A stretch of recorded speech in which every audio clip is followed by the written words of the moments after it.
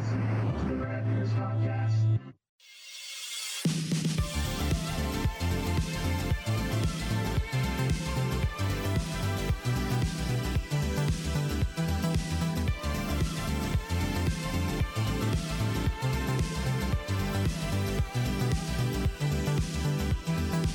Hey, everybody. Hi. What is happening? What's up? We are back on our regular night. A little late because I was doing a baseball game. And baseball never goes. It's the way she goes. I guess it's the way she goes. Just got to go with the flow. As long as it goes. It goes. Sometimes it Yeah, doesn't. no threat of rain. We made it through with just a little diamond dry on the mound and on the home plate. And we were good. Kurt, you could feel Kurt's screams as the diamond dry was poured out. The money. Not again. Yeah.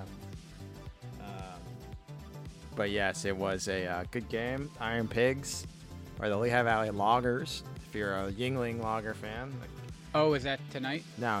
That's just Coming up soon. Yeah, I thought I watched some of it. And I'm like, I didn't see that.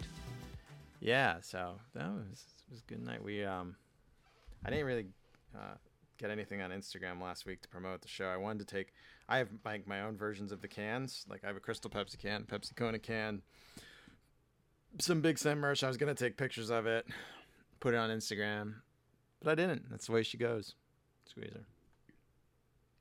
Well, Soda. I think that our voices and our demeanor and character and wit carry the show. We don't need social media to tell people that we're here.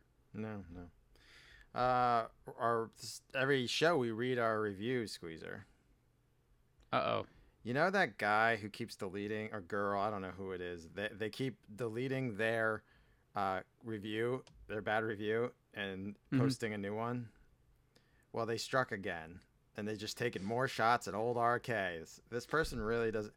D. Stromang does not like me. I found them on Twitter a while ago, just out of curiosity, and they seem to hate everything. So I don't know why the fuck they still listen to the podcast. The title is Because it's me. For you, probably. Am I the only one who noticed RK's tendency to add an L to words that have an all sound in them, like Hacksaw Jim Duggan, Jaws, and drawling? But there is an L. Drawing. No, there isn't an L. Why did I say drawing? I'm reading his thing. Drawing. Now I feel like I'm not doing it. He even mentioned a woman wearing a bra. A bra. I think what you're hearing, D. Stroman, is I mumble. Yeah. And I should articulate, but I don't. I mumble. So like I'll Hacksaw and Duggan, and it'll sound like an L because I'm going right into my next word.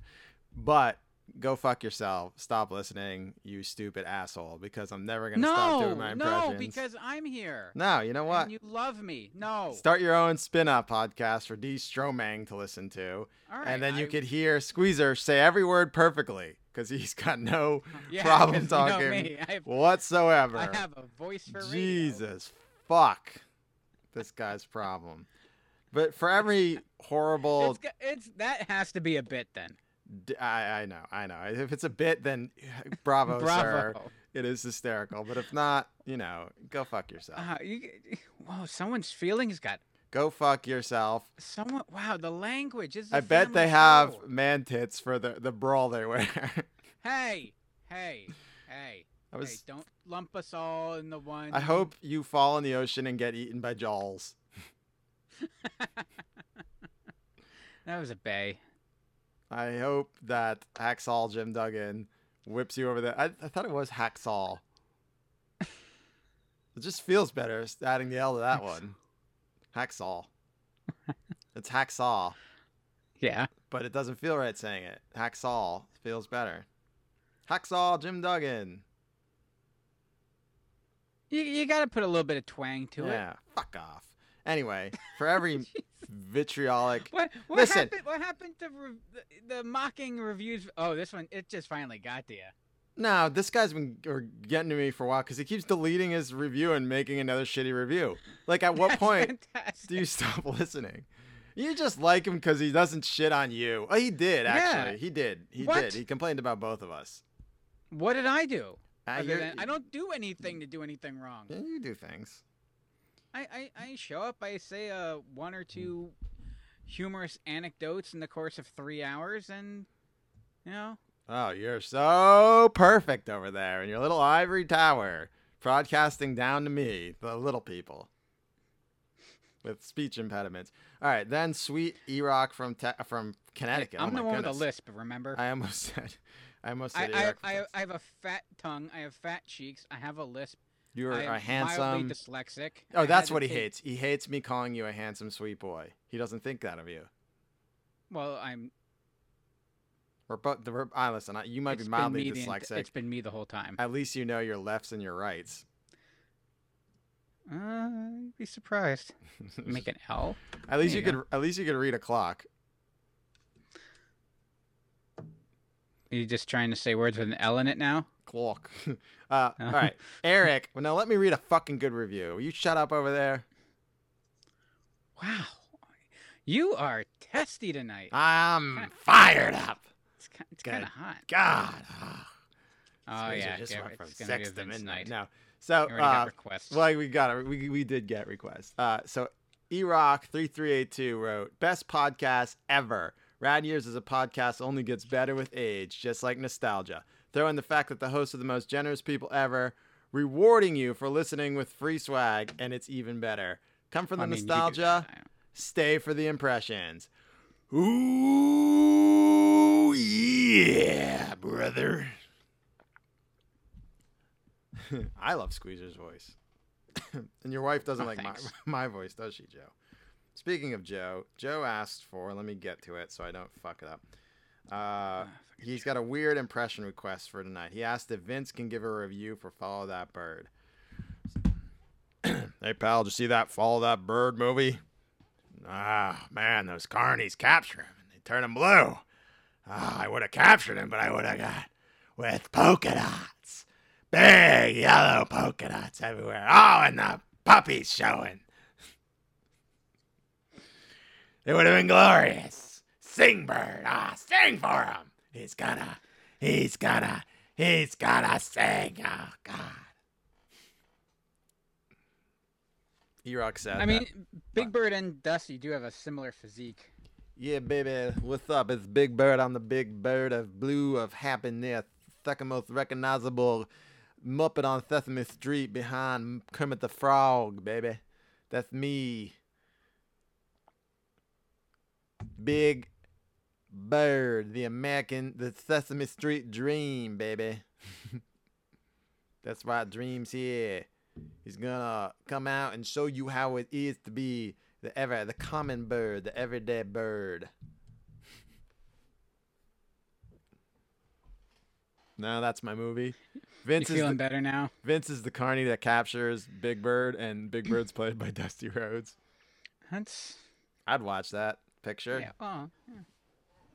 I'd watch that fine film. Oh, by the way, it's Miller time. Wow. Slumming it, huh? Sam Summer. Okay. But when you fucking pop a top, you say it's Miller time, like Pete Venkman. Oh, yeah. I said that once when you know how as a kid, like, you reenact scenes for your parents? Yeah. Yeah, I remember I said that, and then when recreating part 2 after the birthday party, when I go to my sister, let's go get a beer, and we walk off set, and my parents just lost it. They thought it was absolutely hilarious. Would you believe I didn't know? So my dad went and got a beer. I didn't know what he was saying. I didn't know the phrase "it's Miller time," and I didn't know what he was saying. And my dad goes, he's saying it's Miller time. That's when you're drinking beer. Miller Lite he's referring to, Ryan. He explained it. Yeah, to me. I had no idea what there's so many Well, jokes. I still get new ones. He says it so fast. It's Miller time. Like, you don't get it if you're a kid and know what Miller time is. Yeah. They told me. Joe said he hates to open a can of worms, but my Obama is very underrated. That is... Hold on. I've been talking all night. What was that? when you're directing a baseball game with a bunch of goons, there's a lot of talking.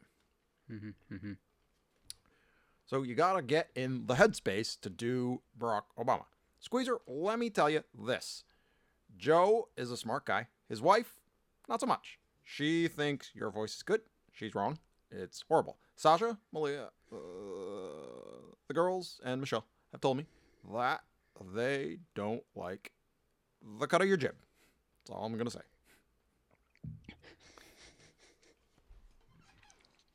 I just would assume President Obama wouldn't like you, Squeezer.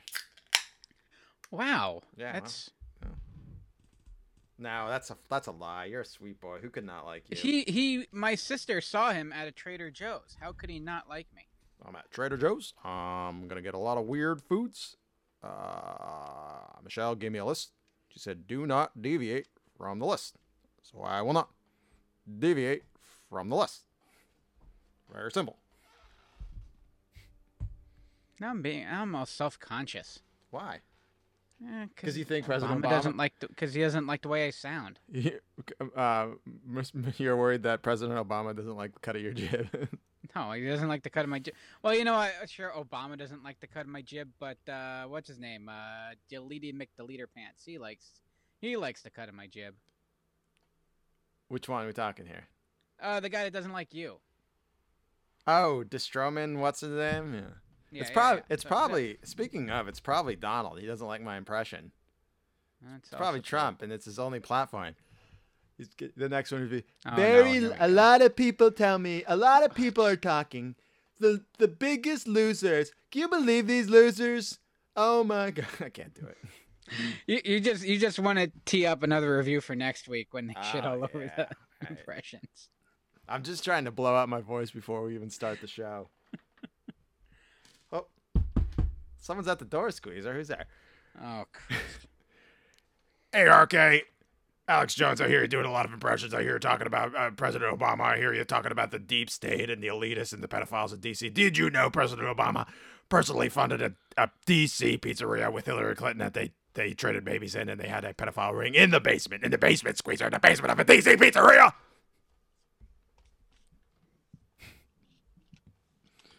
You got to talk back to him. He's here to have a conversation with you. Oh, Yeah, you're having a conversation with. I always feel like Squeezer, can I ask you a question? Squeezer, I don't need to be. Squeezer, can I ask you a question? Sure. Did you get your second dose of 5G microchip from the Bill Gates reptilian overlord, Satanist cult-like injectioners? Because if you did, you're going to want to head over to Infowars.com because you're feeling nostalgic right now. We want to remember everything about Blockbuster Flops that you watched as a kid. Get Alpha Brain Beta 5 version full of the great nutrients your brain needs to function, including matted wolf hair, dry cement, and all the best expensive lumber sawdust. Go to Infowars.com and enter RAD as the code word for 25% off your order today. I got to go, Squeezer. I got a show to do, so I'll talk to you later. What kind of sawdust? Only the best. Squeezer, you've heard of 84 lumber?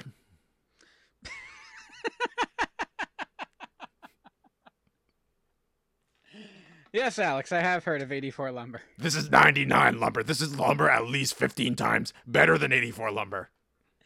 84 times 15 is 99? Listen, I don't do the math. Don't ask me to do the math. I'm not some elitist down in D.C. trading babies and having pedophilic sex with people in pizza shops. That's your job, Squeezer, and all you D.C. elitists coming at me with your math. By the way, go to Infowars.com. Don't forget to enter the code RAD for 25% off your order, but Squeezer only gets 15 because he can't do math.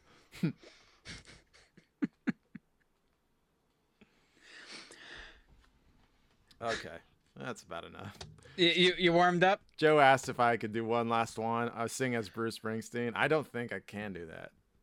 I can't sing, let alone as Bruce Springsteen. Joe.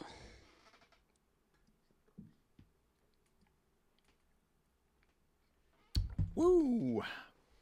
Also, thank you to Sweet Eric from Texas. Squeezer offended at Hang on. I'm going to get my hat so I can proceed to eat it. He offended the entire state of Texas when he said not only did Coke never produce 3-liter bottles, but you couldn't get them anymore. He proved this wrong. sending us a 3-liter of Coke, a 3-liter of Diet Coke, and a 3-liter of Chuck Norris drinking water. Or otherwise known as a gallon. Yes. It's a 25-pound box of liquid. Yeah, man. What was the shipping on that? The guy at FedEx is like, "Are you sure?" Is there bags of Coke in these Coke bottles that you're shipping? Is that what you're doing here? Even the guy that delivered, he's like, "This is really heavy." Yeah. Who the fuck? Who is working here? Like, what kind of idiots do you have working with you? Gene just shrugs his shoulders and says, "The big guys kind." I kind of wish that he would have been standing there when you're like, he had to carry this shit all the way in, and like they don't like to have to do that. But if he had to stand there after carrying that all the way in, and you open it up and it's 3 liters of Coke, 3 liters of Diet Coke, and 3 liters of Chuck Norris artisanal water. Mm-hmm. And then you offer him some. Would you like some Coke? I got a 3-liter bottle. Now I gotta start catching crayfish. Yeah, that's your goal. It's get out there and catch them. I don't know. I don't know if I can. Can I eat them yet? I don't know. Is it's a shellfish, right? Is that gonna kill me? Is there some way you could catch clams with these fucking things? Because no, well, clams are a mollusk, sir. No, I'm saying, is there a way you can catch clams with these? Because I mean, if you'd like, you go and scoop up a clam with a 3-liter bottle, sure. Not enough clams for you, though. No, and the missus she thought I was joking. I was half joking. She went the other half that I was hoping she wouldn't. I'm like, hey, when you're at Wegmans picking up some things, why don't you go get me some clams? So when I get home at 11 o'clock at night, I have a little snack. Right. The ha-ha was just a tag to, like, cover up the fact that I was asking her to buy me a bushel of clams to eat at 11 o'clock at night, and she thought, I was joking. So let me. What's a bushel of clams? Explain how big that is. A bushel, I think, is 200.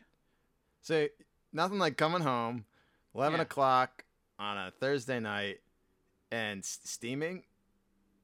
Yeah. And steaming 200 clams for a late night snack. I mean, I would have saved some for breakfast. I'm not gonna do 200 all at once. They'll last till the morning. Oh man, that's your clam story just lost us 2 viewers, Squeezer. Thanks. Oh, so yeah, because they're like, you know what? I'm going to get clams. Go get some clams. Hell yeah. Do you like the picture, the Photoshop?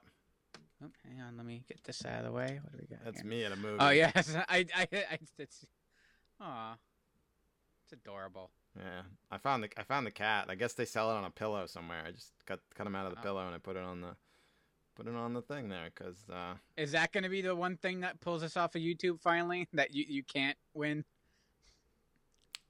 Yeah, maybe. You stole someone's picture of a cat. Cat in 3D glasses with a.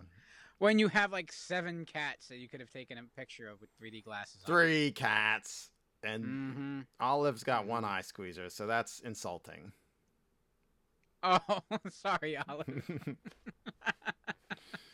Wow, well, everyone else in the house is going to 3D movies. You and Olive are just sitting at home. Me and Olive are just sitting there. there. You can't see shit and I'll die, so. Right. You want me to have a seizure, Squeezer? Is that what you want? You want poor Olive to just wonder why everything's red?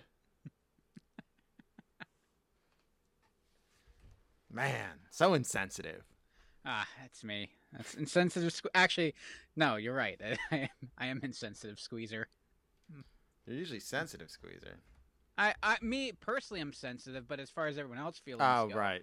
I like to say mean things that make me feel better about myself. You could dish it out, but you can't take it. I take it, but I just bury it deep down inside to make this visceral bile that just boils over, and eventually I just snap every, 2 Eventually, to 3 you just take it out on Jake. Yeah, I say the really mean things, and then I feel bad. Or Ian. Or no, I don't feel bad. Yeah, I mean, I didn't say you felt bad at the end, but you take it out. You just take it out, and right. Yes. Yeah. Okay, let's start the show. How about it? All right. I think you go first this week, right? I think so, yes. We're not talking box office bombs this week. We're talking blockbuster flops. Big difference. Yes. And Squeeze's first box office flop is as follows. To some, it was the fulfillment of a dream. To others, the ultimate weapon. What you got in there? But to Cliff Secord, it was just an innocent discovery. I wouldn't touch that if I... I mean, look, like a hood ornament. A discovery that will lead to the adventure of his life. I want that rocket. Not next week, not tomorrow, now. Oh, we got company. You steer on point, Jenny's in trouble. They're working for a Nazi agent. Shoot him! We've got the girl. Man, trailers suck. Back Yeah. then. This makes no sense. That might have something to do with a number of my picks of why they flopped.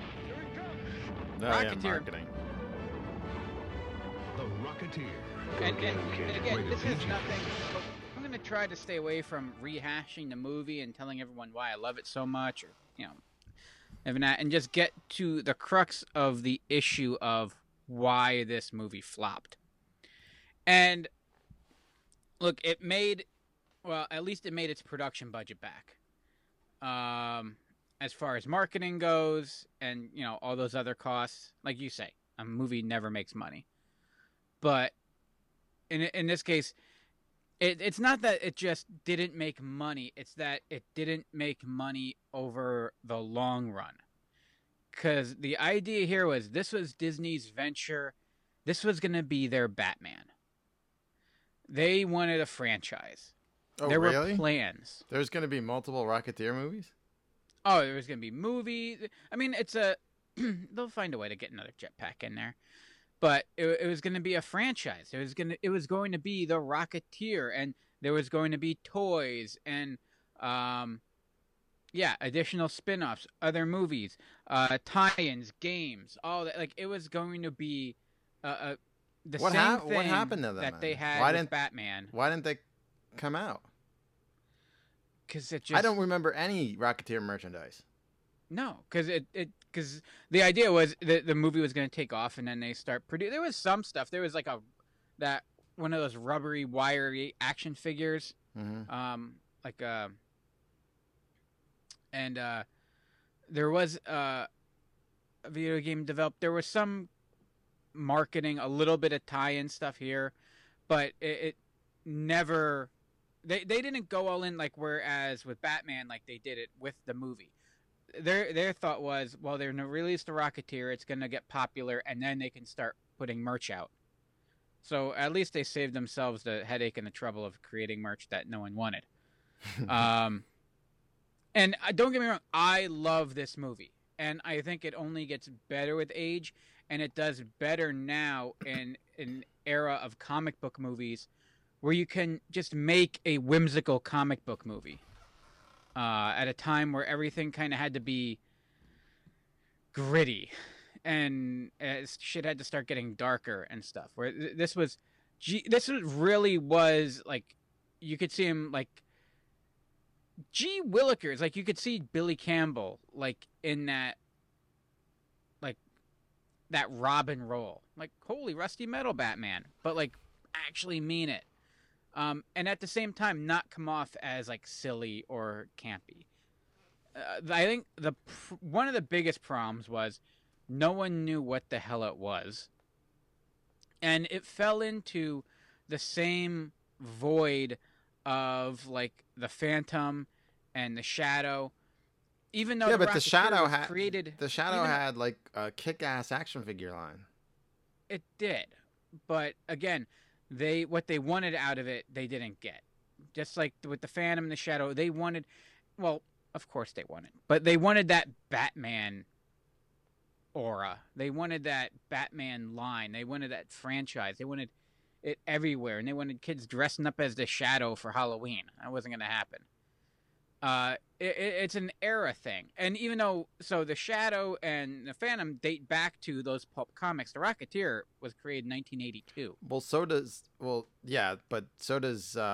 Dick Tracy dates back, and they had toys, and that took off. They did. That merchandise Dick went crazy. Tracy worked.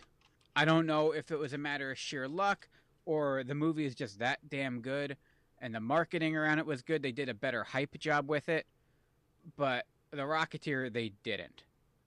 And I think it's strange though. Like Dick Tracy is the standout in that, whereas you have like this nostalgia thing where same thing like Happy Days in the 80s.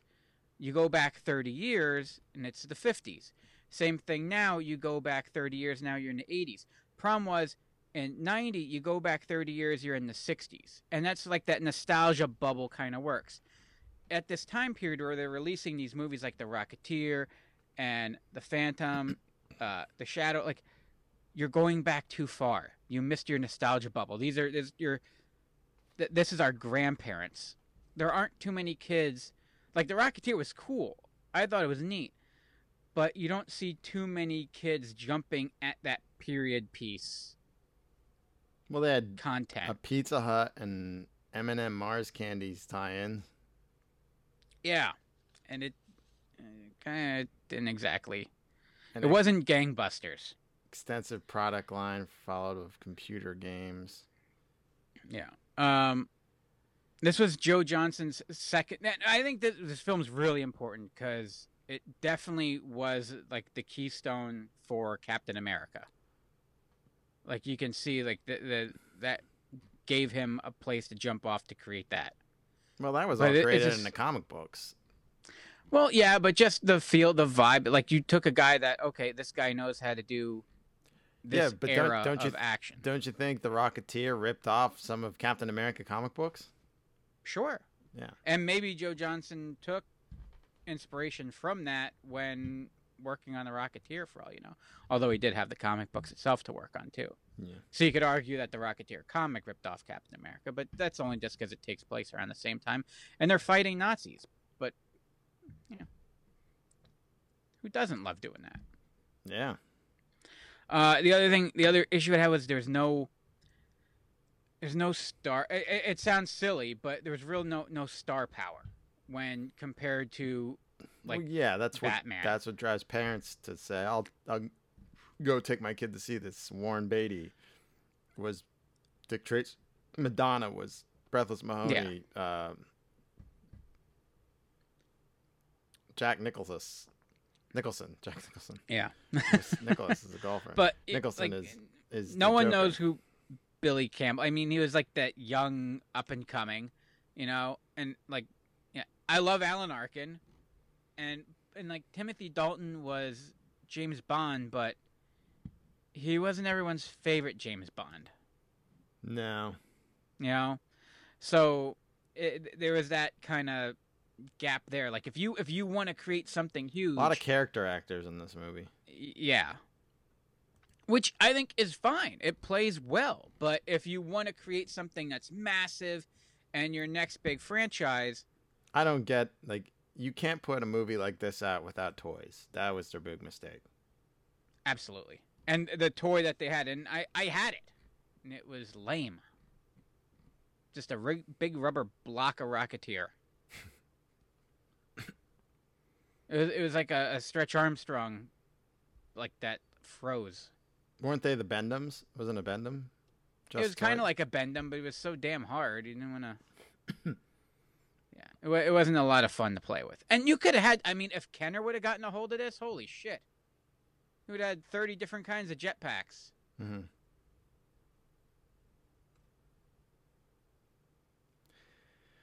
Oh, well. But, yeah. Still love it. But, and there still talks about there being a remake, and it's in the works. There's a new animated series on Disney with the little girl taking over the helm. So, and I hear it's half decent. I think I saw like one. Didn't hold the kids' interest, so we went back to Bluey. Man, Rocketeer. Yeah. So a lot of lost potential there. I guess so. All right, well, let's move on to my first pick. You guys heard me talk about this one before. Let's get ready to rumble! 'cause Shaq is back. That was in the upper deck. Oh, that one's gone. Good manners are back. Have you ever seen a crisp $50 bill? Good times are back. Woo! Bingo! Will you please suck out the poison for me? Caddyshack 2. Is there any money in it for me? Starts Friday at a theater near you. Check your local listings for showtimes. So Caddyshack 2, but like you said, I've talked about it, but I'm going to talk about why it wasn't a success. So there's a lot of stuff I read from this article Sports Illustrated did that said the inside story of Caddyshack 2, one of the worst sequels in history, which I disagree with. It came out this. I disagree because I think mine. I have the worst sequel in history. Yeah, this is actually a funny movie. There's a lot of funny scenes, but it's not a good Caddyshack sequel, I guess is the way to put it. Fair enough. Chris Nash-Waddy wrote this last summer. Caddyshack itself wasn't a box office juggernaut. It was this little raunchy movie that became this huge cult classic after it came out because of all the Lampoon people in it. And Saturday Night Live taking off, this movie just exploded. So obviously, John Peters, who with Peter Gruber took over Sony in the book Hit and Run, which I talk about all the time. These two idiots Cha-ching. who somehow are involved in every fucking movie we talk about in Hollywood, wanted to make a sequel, and they wanted Rodney Dangerfield back for the sequel. Before they had a script, they had a tagline for the movie's poster: "The Shack is back." That's always good when you're working ahead on the. Right, you have the poster before you have no idea what the fuck you're doing. Yeah, so they wanted Rodney back for the sequel, and he didn't. He realized that he's a star now. He was paid $35,000 for the original, and now he's asking $7 million with $5 million paid up front to make his return. He also wanted a personal sauna built on set. Warner Brothers agreed to this. They gave him $5 million up front, $7 million total. They wanted a big summer comedy for 1988, and they had nothing. Then they gave Chevy Chase a huge amount of money that there's no dollar, but it was a couple million to have a glorified cameo as Ty Webb. He's on screen for 5 minutes total in Caddyshack 2. Now, they're a great 5 minutes. Don't get me wrong. When he's like, ever seen a Chris $50? When he clears all the women out of the fucking clubhouse, that's one of my favorite scenes on the planet. Have you ever seen a Chris $50 bill? Bill Murray wasn't interested. Coming back as Carl Spackler, and Ted Knight died from colon cancer in 1986 at the age of 62. So they wanted Harold Ramis to rewrite the screenplay, but Harold Ramis didn't. But Rodney Dangerfield rode him hard apparently to get him to write it. And according to this article, against Harold's better judgment, he gave in, and Rodney was saying, "Come on, it'll be great." Then he hit him with the irresistible logic that if he didn't do it, someone else will. So I didn't even realize Harold wrote this fucking thing. He didn't really. I mean, it's funny, so it makes sense, but. They got the back to school director Alan Metter to direct, and Harold's heart wasn't in it. They got the script as good as they could get it, but Rodney didn't like the script. He hated it, and despite the fat payday, he was getting more disenchanted. He asked for rewrites, didn't like those either, and then he was like, "All right, I got to get the fuck out of this movie." He wound up pulling out. Let's see what he demanded to get out. He reportedly demanded additional royalties, final cut rights, and they already spent $2 million on pre-production. So Warner Brothers sued him for breach of contract for $10 million. Does that include the sauna? Oh, yeah. Filming was put on hold. They settled for an undisclosed amount. And when Rodney pulled out, Harold Ramis said he was done because he did it for Rodney. And they said, no, come on, we'll go see Jackie Mason. And I guess they went to Jackie Mason's one-man show. And they're like, hey, he's the guy for it. And then that's when Harold Ramis was like, no, this is not it. They wound up getting Robert Stack for the Ted Knight role, which from fucking Unsolved Mysteries. He's great in that. Is Mrs. Esterhaus. And they've got Dan Aykroyd for the weirdo Carl Spackler role and the high-pitched voice he did, which was, in my opinion, hysterical. From now on, I should be called Mr. Sanderson, and you will be known as Mrs. Esterhaus. They got a new writing team. The guys who wrote Who Framed Roger Rabbit, Jeffrey Price and Peter Seaman. Sorry. And Jonathan Silverman, who went on to become a future star with Weekend at Bernie's and one of my favorite movies, Weekend at Bernie's Part 2. I love when they're Weekend at Bernie's in the Caribbean.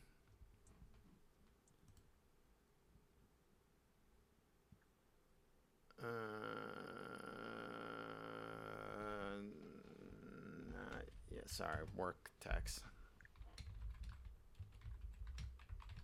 It's Bob. I mean, I could just fill rather than just do the interlude music. They brought in Randy Quaid, who's fucking hysterical. Cousin Eddie, who's hysterical as Jackie Mason's fucking psycho lawyer, who's fucking great. And that character was supposed to be played by Sam Kinison in the Dangerfield original picture. Yeah. What year was this? 88. Okay. Yeah, right before. So he was already kind of like on his... Yeah. Yeah. That would have been a disaster.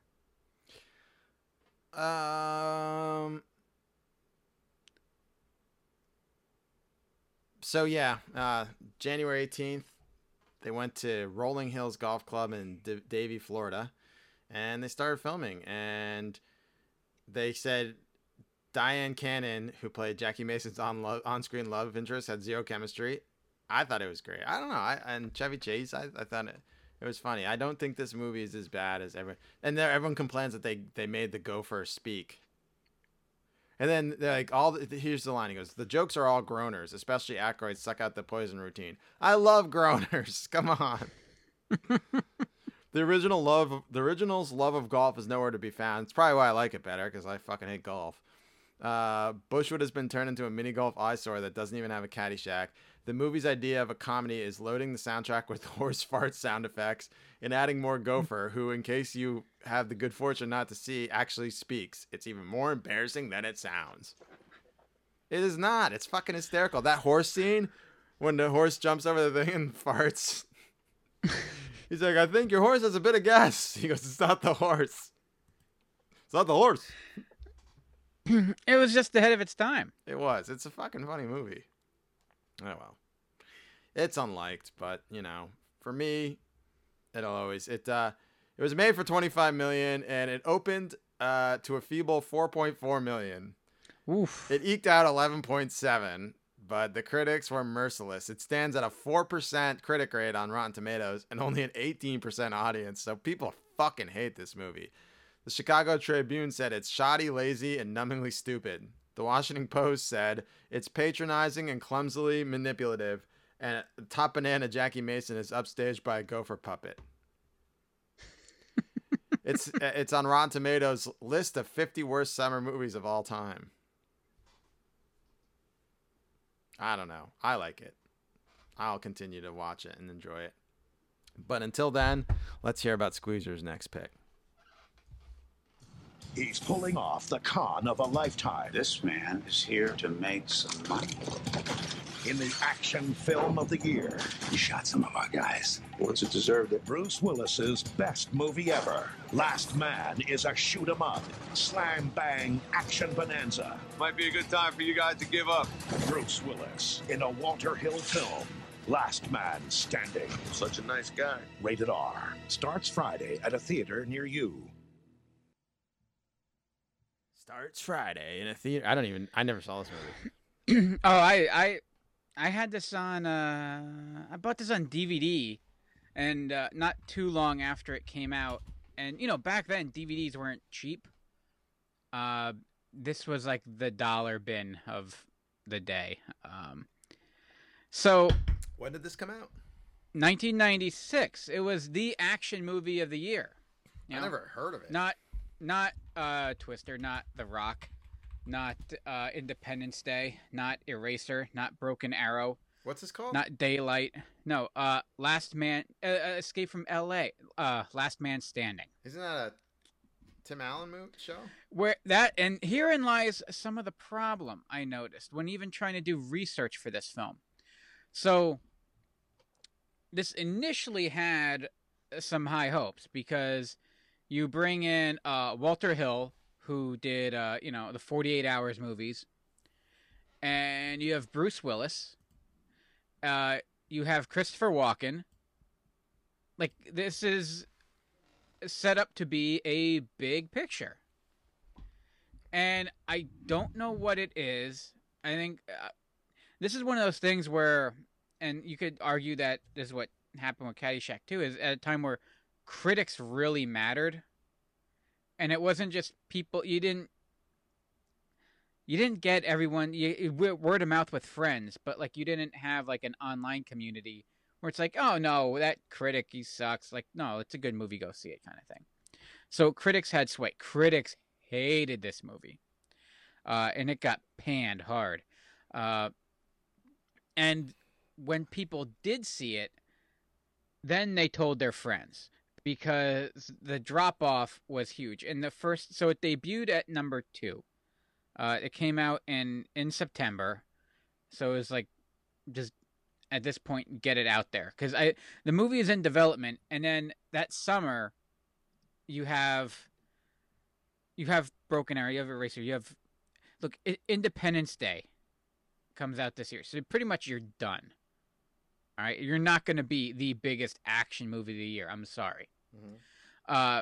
The gunplay is pretty cool. It's dark, it's gritty, it's to the point where it's almost too much. And it's coming from me. It's actually almost a little overbearing and just heavy. Like sometimes you need a little bit of levity. Mm-hmm. It's not there. It wasn't John McClane, Bruce Willis. Like there wasn't that just a little bit of like just funny haha no gallows humor, no humor period, just gallows. And it could be a chore sometimes. It's based off of, it's technically a remake of Yojimbo, the Japanese film from way back, because it's actually credited as based on or like from the story of Yojimbo, which is actually based off of Red Harvest that was written, earlier in the century. And also, Fistful of Dollars is kind of like a spin-off in between. So it's basically, there's actually a great page that compares Yojimbo from 1961, A Fistful of Dollars from 64, and Last Man Standing from 96, and all the plot elements, and basically it's just point for point, just boom, boom, boom, boom, boom, boom. A Fistful of Dollars was different enough that they don't consider it an actual remake or ripoff, but Last Man Standing is a formal ripoff, where they actually got Kurosawa's, the director of Yojimbo, to sign off on it. Like, he gave it his blessing. Go make it. Because he knew it was a piece but anyway, of shit? It came out... Because he knew it was a piece of shit? I don't know. He probably wasn't ever going to see it anyway. September 20th, the weekend for 1996, Last Man Standing debuts and goes up against the First Wives Club. First Wives Club rakes in $18 million on its opening weekend. Last Man Standing only $7 million. So not too great there. And it's because with that cast, you would think, oh wow, they're gonna, it's gonna do well. Problem is, they didn't market it. Period. They kind of gave up on it. It was hard to find a lot of spots, any information on this. Even if you go to something like the wiki page for it, where there are movies you click on it, and you can scroll and scroll, and there's so much information that you could get there, and then articles linking off of it, and this is, I think mine's almost longer than this. It's kind of sad. There's just no one cared. Like they just kind of gave up on it. There was no marketing push or anything behind it. And like you said, you never saw it. You never even heard of it. Nope. And then in a week, it dropped, 50%. It went from number 2 to, it only dropped a spot to number 3. But at that point, it only made $3.5 million in its second week. In its third weekend, it was down to 7, and it only made another $2 million. So yeah, it did not do well.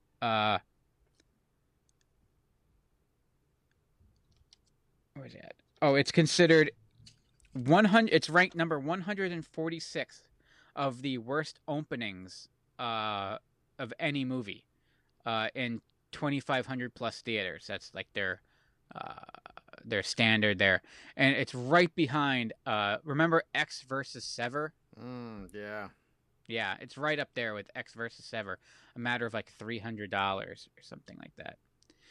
Yeah, on paper, this movie was supposed to be huge on paper.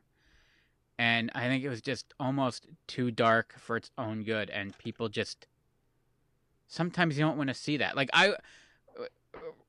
Roger Ebert even said, he was quoted saying, "This is such a sad, lonely movie."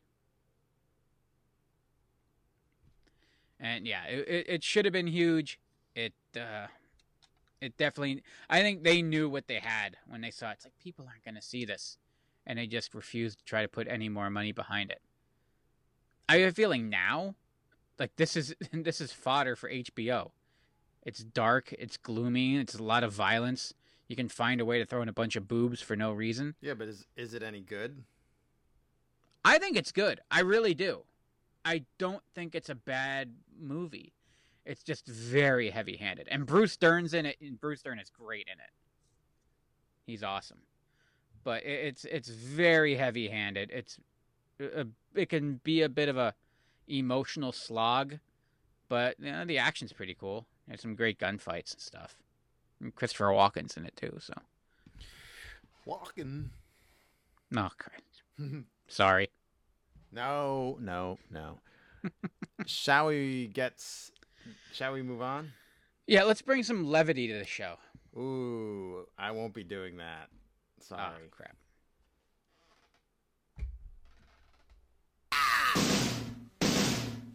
The Little Monsters movie is about to begin, but before it does, I'm gonna fill you in. Want to win some super prizes when you're not alone? Cause the fun's as close as your telephone. Dial M for Monsters.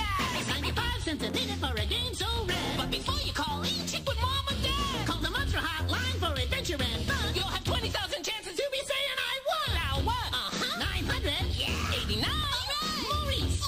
It's a ghoulish game that's great for relax. So when a friend sandwich photo with his on and grab. Wearing his believing case with steps ahead. If you win him, you'll run the boxes under your bed. One.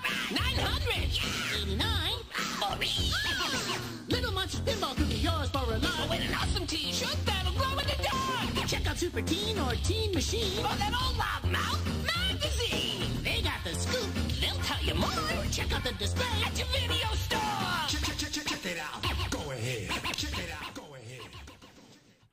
That was a weird commercial for a 900 number for Little Monsters, which is a creepy movie that I saw as a kid on. Of course, I had to see it on pay-per-view because it barely was in theaters. For a budget of $7 million, it made less than 800,000. Oh. Yeah. Yeah, it was only so the distribution rights were sold to MGM United Artists after Vestron's bankruptcy.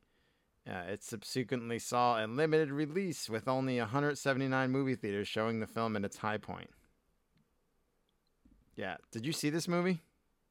No. I know, like, I know it from, like, the imagery.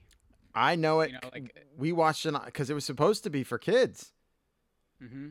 It's not for kids. This movie's fucked up.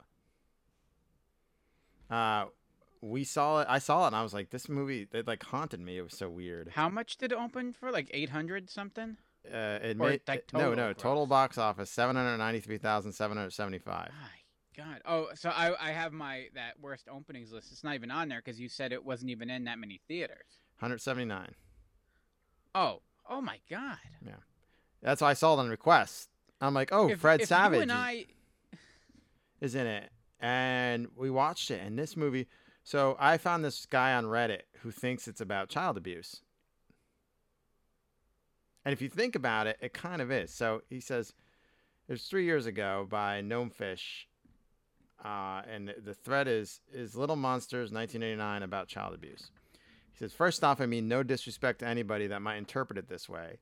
I'm not making light of such acts. On the other hand, after watching this film on a whim for the first time since childhood, I was shocked at how the film was either incorporating some rather dark subject matter or was simply being completely tone deaf and oblivious. It being the late 80s, I find either being pretty plausible.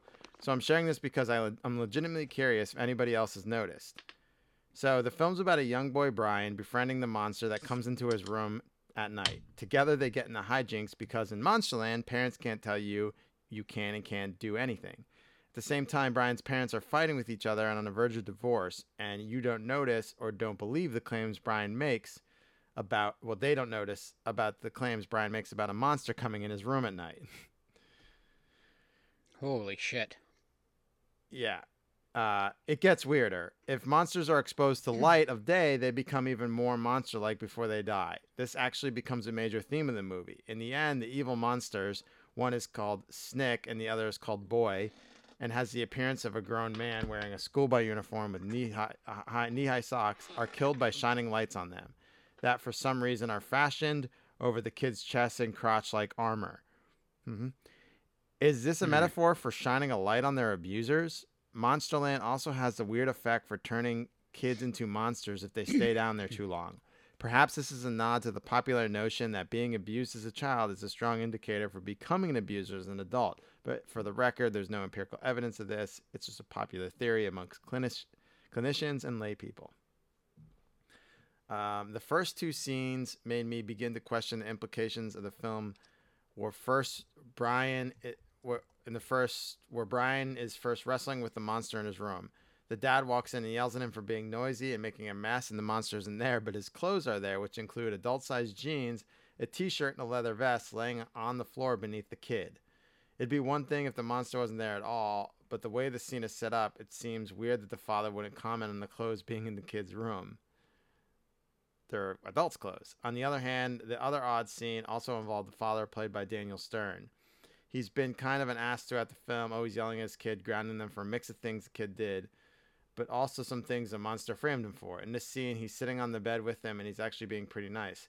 Then he puts his hand on Brian's bare leg and kind of runs his hand along him, and it shifts into a semi-wrestle before he's like, alrighty, let's go have dinner.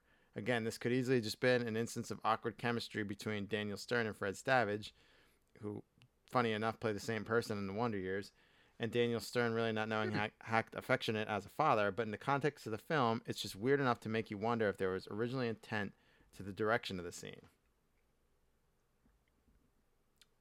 So, these added elements of suggested dialogue, again, kind of a staple of kids' movies in the 80s, but feels a bit too on the nose considering the context. Some examples: after the monster turns his head into a dog head, man's best friend, his right hand, proceeds to lick his hand. Snick, you scared of me, aren't you? I like that. Oh, I love that. Why doesn't a boy just play with himself? Snick and Boy are upset at a kid who brought in and shown their secrets. In the end, Boy decides he wants Brain to himself to play with. The leads to a particular odd scene between Snick and a kid that just ran out of the boy's chamber. The boy asks you a favor. You should take it as a compliment. Kid, I said, I tried. Snick, I tried. Snick, well, you didn't try hard enough. My knees, they hurt, the kid said.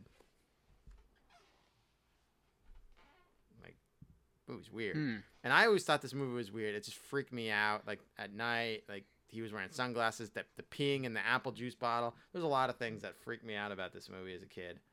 And it wasn't one of the movies I was like, this movie makes me feel good. But maybe that's why they didn't give it a wide release, because they're like, this is a movie about pedophilia. Hold on, someone's here. Yeah, can I help you? Of course this movie's about pedophilia. These are Hollywood elitists, and all they do is make movies about their favorite pastime, which is pedophilia. And I can tell you for certain that Bill Gates personally funded this movie back in 1988.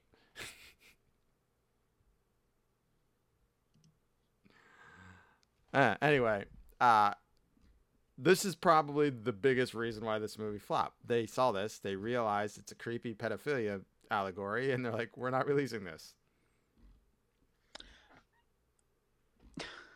That I'm this is one of those things where I'm like, I'm going to watch this, and we'll see. I'll write it down, but not saying I like the idea of it. Yeah, but if it is, movie? like, it's a very clever way of addressing it. Yeah. It's just, I mean, you have your director is. I found his screen credits. He directed Little Monsters. That was like his. And then he directed an episode of Tales from the Crypt. Mm-hmm. But his main gig is title designs for movies. Maybe you're not ready to direct a film when you do the titles. It's an important job. It's a hard job. I couldn't do it.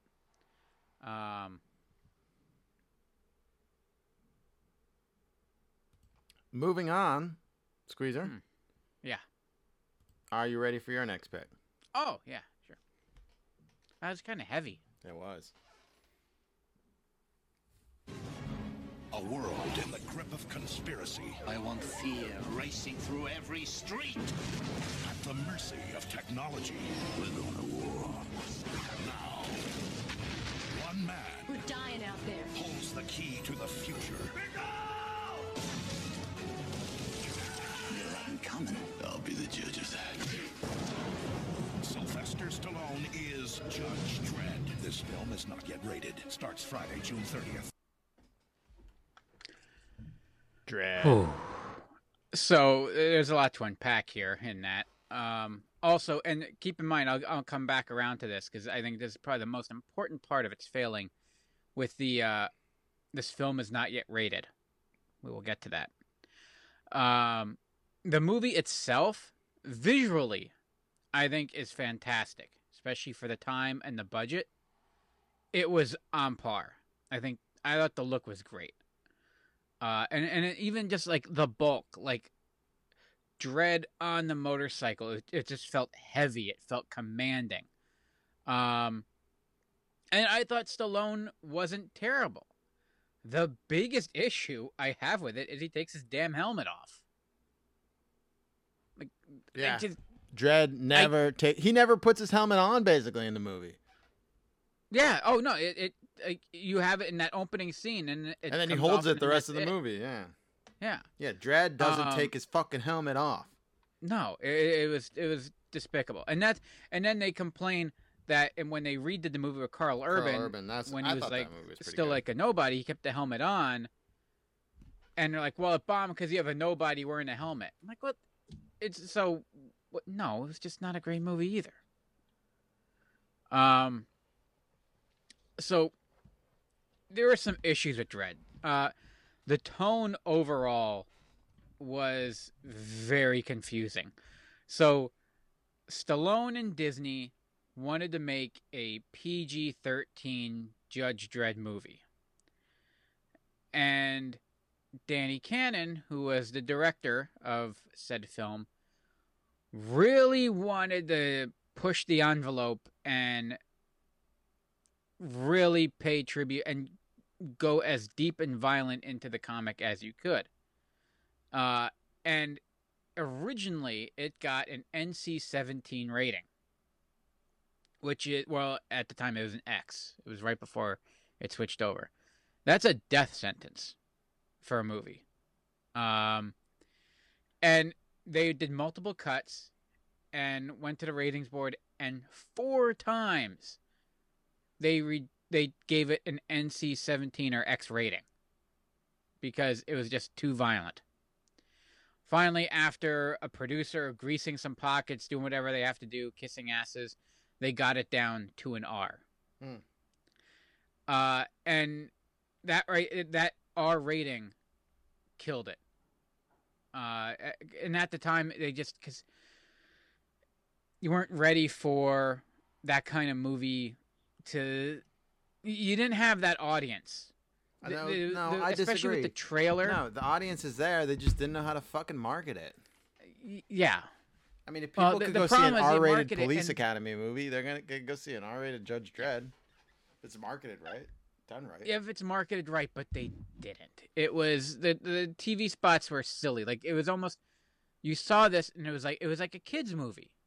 All right, it was the spots were over the top, campy. I'll be the judge of that.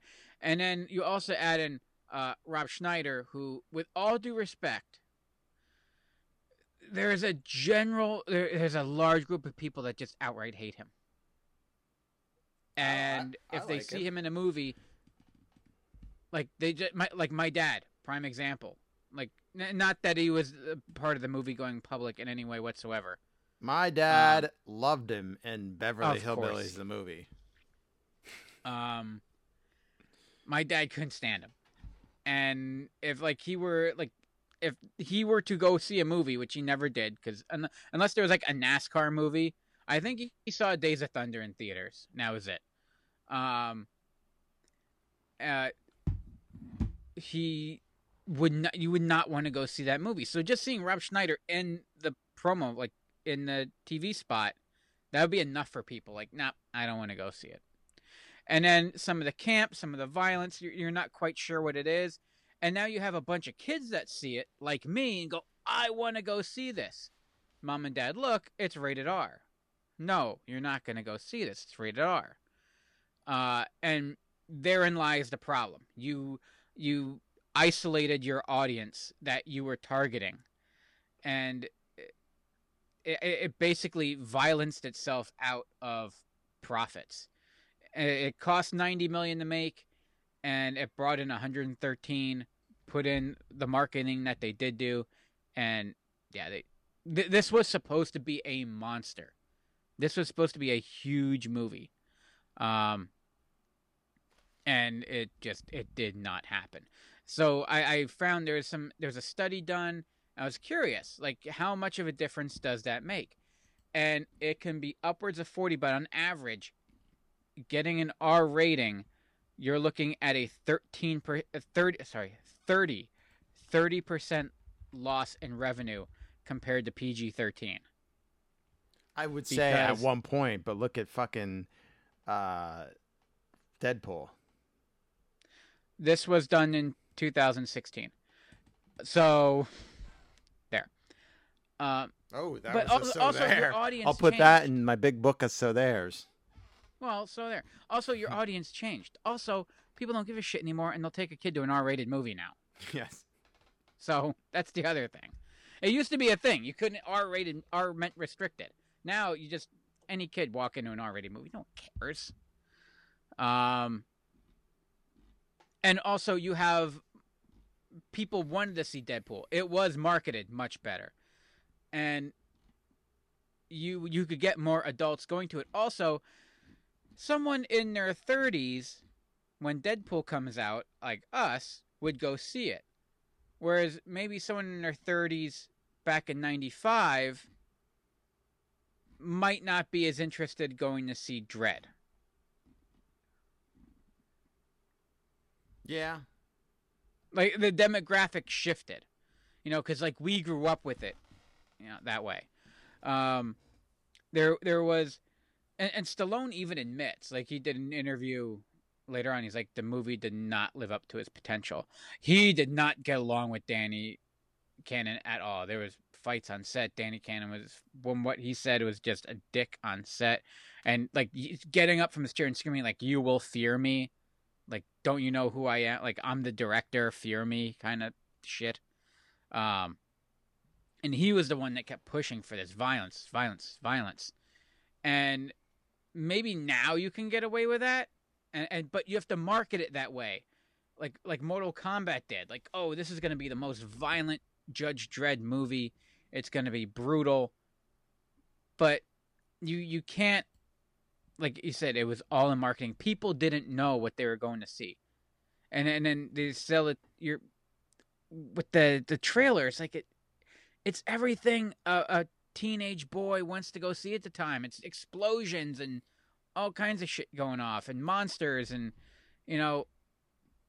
But parents aren't gonna. At least in '96, I know my mom wasn't taking me to go see it. I had to go get it from Blockbuster and rent it on my own and find a guy that, didn't give a crap that was renting an R-rated movie to a kid. Yeah, it did not fare well. It came out, it finished 5th at the box office, opening weekend. Not something that you want,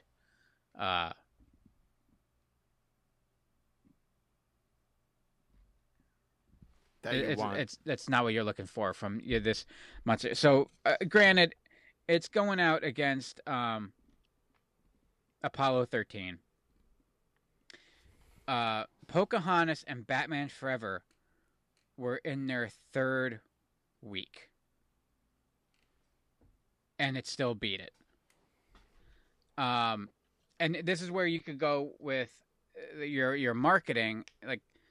Your age thing with the R rating. It lost to Power Rangers in the 4th spot. Power Rangers debuted the same week. Yikes. And all that was a glorified episode.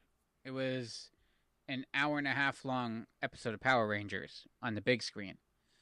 And because kids can go see it. Had it been PG-13 and you could have opened up your audience a bit more, it probably would have at least made it to that. It was only $1 million behind. It opened at like 12 million. Power Rangers made 13 million. Had it been PG-13, you tack on that 30%. I don't know what 30% of 12 million is. It's 12 million and 30%. Yes. It's more than 13 million. So it probably would have beat it out. But that was the big nail in the coffin, was that R rating.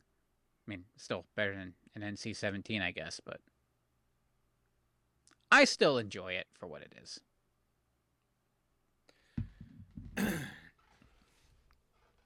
I do too. I like Dredd. Moving on to my next pick, another wonderful picture that was rated R. I think it was rated R. Actually, I don't know. I'm assuming it was rated R. I hereby order you to serve 2 life sentences back to back. Behind the walls of Shawshank Prison, It's my wife! Don't you understand? My wife! Get her out! you can't stop a man from dreaming. There's something inside they can't touch. Sometimes you can't stop him at all. Tim Robbins, Morgan Freeman, The Shawshank Redemption, rated R. At select theaters, September 23rd. Yes, it was rated R. This movie is one of my favorite pictures all the time. Directed by Frank Darabont. Cinematography by the famous Roger Deakins. The score by Thomas Newman, starring Tim Robbins, Morgan Freeman. This movie cost only $25 million to make. Why is this not going to burn up the box office? It didn't. It made $16 million during its theatrical run. That's hard to believe. It's true. Yeah. No one gave a fuck about this movie. It was up against Pulp Fiction and Forrest Gump, though. Oh, okay, that hurts. Right. No one liked prison films. There's no women in the movie except the one that gets killed in the beginning of it.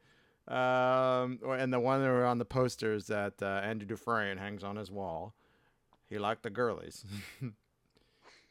And the title is really confusing. Mm-hmm. The full title is Rita Hayworth in the Shawshank Redemption, off a novella written by Stephen King. But you think a Stephen King picture is going to do big money with Tim Robbins and Morgan Freeman are pretty big names.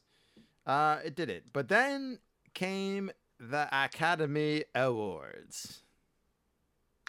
And then came Castle Rock being sold to Turner Broadcast Systems. And then came TNT deciding to get rid of all its regular programming and show Shawshank Redemption on repeat starting in 1997. That's how I saw it. I was working Master Control at work on a Saturday during football, and there's nothing on, but this movie was on fucking TNT, Shawshank Redemption. I watched it, and I'm like, this is now my favorite movie ever. So it wasn't until like 2000s where I saw it.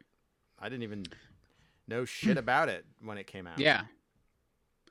No, yeah, I'm in the same boat. I don't remember watching it the first time, but I remember like slowly being introduced to it. Like remember seeing it, like not knowing what the hell I was watching, but not being able to turn it off. Squeezer, I could tell you the day, the weather. It was in the fall. It was during football. Like it was on a little 13-inch TV that used to sit in Master. Mm-hmm. I was sitting up there, and I'm like, "Fuck, there's nothing to watch." And then I'm like, "Oh, I saw." Except the channel you're supposed to be monitoring, right? Right. And then I found this, and I just got hooked in, and I watched it. And then it came on. It was like middle through the movie. It came on immediately afterwards, so I watched it again, and it's because it was like a 15, 16-hour day. So I watched it again right afterwards in full on TNT. And I'm like, this is like the best movie I've ever seen. Highest rated movie in IMDb. And I mean, I've rarely met someone who doesn't like this movie. Now, what I learned today from Reddit, and then I saw it was on their fucking Wikipedia page too, is that the film is interpreted as being grounded in Christian mysticism. Andy's offered as a messiah, Christ-like figure, read describing him early in the film as having an aura that engulfs him and protects him from Shawshank. The scene in which Andy and the several inmates tar the prison roof and drink the beer and were lords of all creation was seen as a recreation of the Last Supper. Ice cold bohemian style beer served from one of the meanest screws that ever walked the halls of Shawshank. See that? I got the whole line right. Director Frank Darabont said that was not intended whatsoever. But they could find their own meaning in the film. So I found the guy on Reddit said, Shawshank, prison full of sinners, in the Bible, the world full of sinners. Red and the prisoners are the sinners in need of redemption, his disciples, I guess. Andy Dufresne is the Messiah, the Christ, the only innocent man punished. The cross is the enduring suffering pain inside the prison, I guess, initially by the sisters, but who knows. Hope, only Andy has hope. Miracles, Andy provides prisoners with beer, music, library, a glimpse into heaven. Crisis at the last moment. Why have you forsaken me? Andy becomes desperate for a moment at last. Death. Andy goes in their room with the rope to die, as far as viewers are concerned. Rebirth. Crawling out of a tube into water. And even, he says, naked as the day he was born. Crawling out of Shawshank for the first time.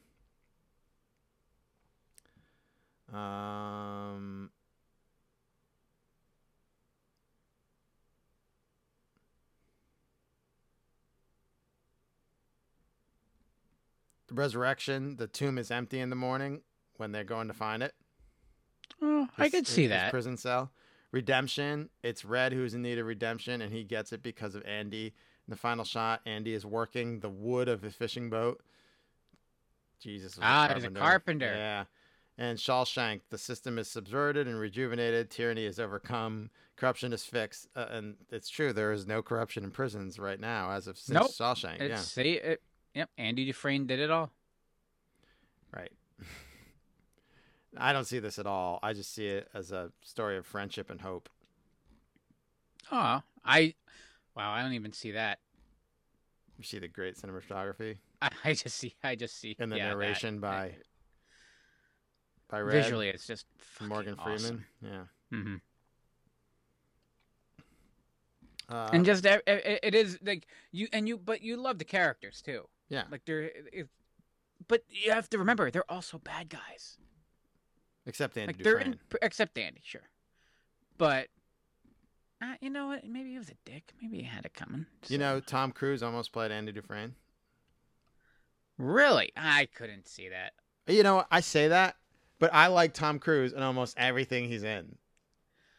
I agree. But it's Tim Robbins' picture. It's Tim Robbins. He's right. just it's a different kind of love. Like you could see like you just want to pinch Tim Robbins' cheeks. There's more of an innocence to him. Yeah. You know. Like you look at Tom Cruise, like, oh yeah, he can handle himself in prison. He'll be fine. No, he can't. He's like 4'6". Yeah, but that's perfect. He fit right there. It's a smaller hole he has to dig. Right through that tunnel. Yeah, it earned $60 million after the Oscars when they re-released it in prison. And then it probably earned $40 billion. It earned $80 million in rentals in 1995. Wow. Yeah.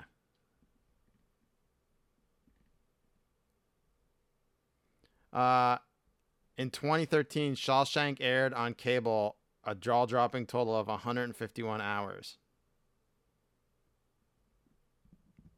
It airs on TNT all the fucking time. That's how I saw it. Mm-hmm.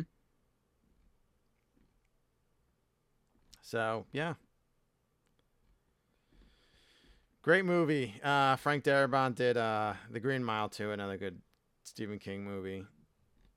And Shawshank kind of returns in Castle Rock on Hulu, kind of. And no maggots were harmed in the making of the film, just so you know. Oh.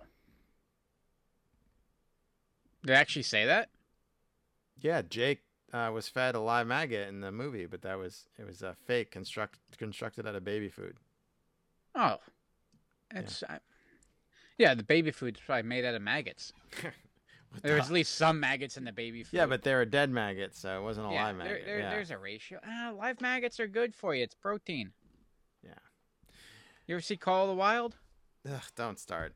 All the fucking eating the Brood X shit that I keep seeing. It's protein. No thanks. I'll rather die. All right. Let's get busy living or get busy dying with Squeezer's next pick. What do we know about them? We know they're extremely advanced technologically, which suggests that they're peaceful. People of Congress! I want the people to know that they still have 2 out of 3 branches of the government working for them, and that ain't bad. See the biggest cast on the planet while it's still here. Whoa, Mars Attacks. Directed by Tim Burton. Starts Friday, December 13th at a theater near you. Did you see that? You actually saw this movie? I tried to watch it. In theaters. I went for, it was my friend's birthday party. We all went to the theater together. I tried to watch it on pay-per-view when I was, I could not get into it. Really? Oh, I loved it. It's just silly. There's a little confusion. Even for me, you're like, the tone of it is somewhere in between. You're not quite sure what they're going for sometimes, until you just accept that it is just a straight up violent comedy. Right. But people didn't get that. And when word got out like that, so originally they couldn't get anyone in the movie because no agent would allow their client to be in this movie. Like you don't want to see your client be killed in a movie. Until Tim Burton went and called in a favor and brought in Jack Nicholson, Once Jack Nicholson's in, everyone else came pouring in. Then they wanted to be in it too. But part of the issue was when word got out, and in the trailers you see like everyone's dying, like and mutilated. People don't want to go and see their favorite actors that they kind of envy and try to, like, they embody themselves in. You don't want to see them die on screen. It's not a fun trip. Also, there was the critics panned it. They're not fond of it whatsoever, and there were a number of critics and a lot of the public who, like I said, where people don't like Rob Schneider. There are plenty of critics that were not fans of Tim Burton. And there are also people that are just Tim Burton exhaustion. Like they had enough. I'm not one of them, but there was plenty of people just attacking the film just on that, aspect of it. That was a Tim Burton film. Originally, it was supposed to cost even more. He wanted $100 million for it because he wanted to do all the aliens in stop motion to pay real tribute to like those 1950s films. And they're like, no, we have computers now. You have 70. I think they worked out fine. I don't know. It's one of those things in hindsight, you don't know what would have worked better. Ack. So, funny story about that. Because, it's based off the cards. You never heard them talk or anything. So, when they were doing... There's a couple, like, conflicting stories, but the general consensus is either in the script or on the storyboards, they would just write, when the aliens would talk, just like yak, yak, yak. Like in the word bubble or on the page. And then eventually that transitioned to ack. And what they did was they recorded a duck, reversed it, played it backwards, and then tweaked it a little bit to give it a little more ethereal kind of feel. And so, yeah, that's basically it's the Aflac duck, a violent, it led to one of Aflac duck. The best trolls on one of the best, in my opinion, Howard Stern whackpacker in history, Eric the actor. He would and say, he said ack, and they just play that. Fred would just play the ack click every time he called. I don't say ack.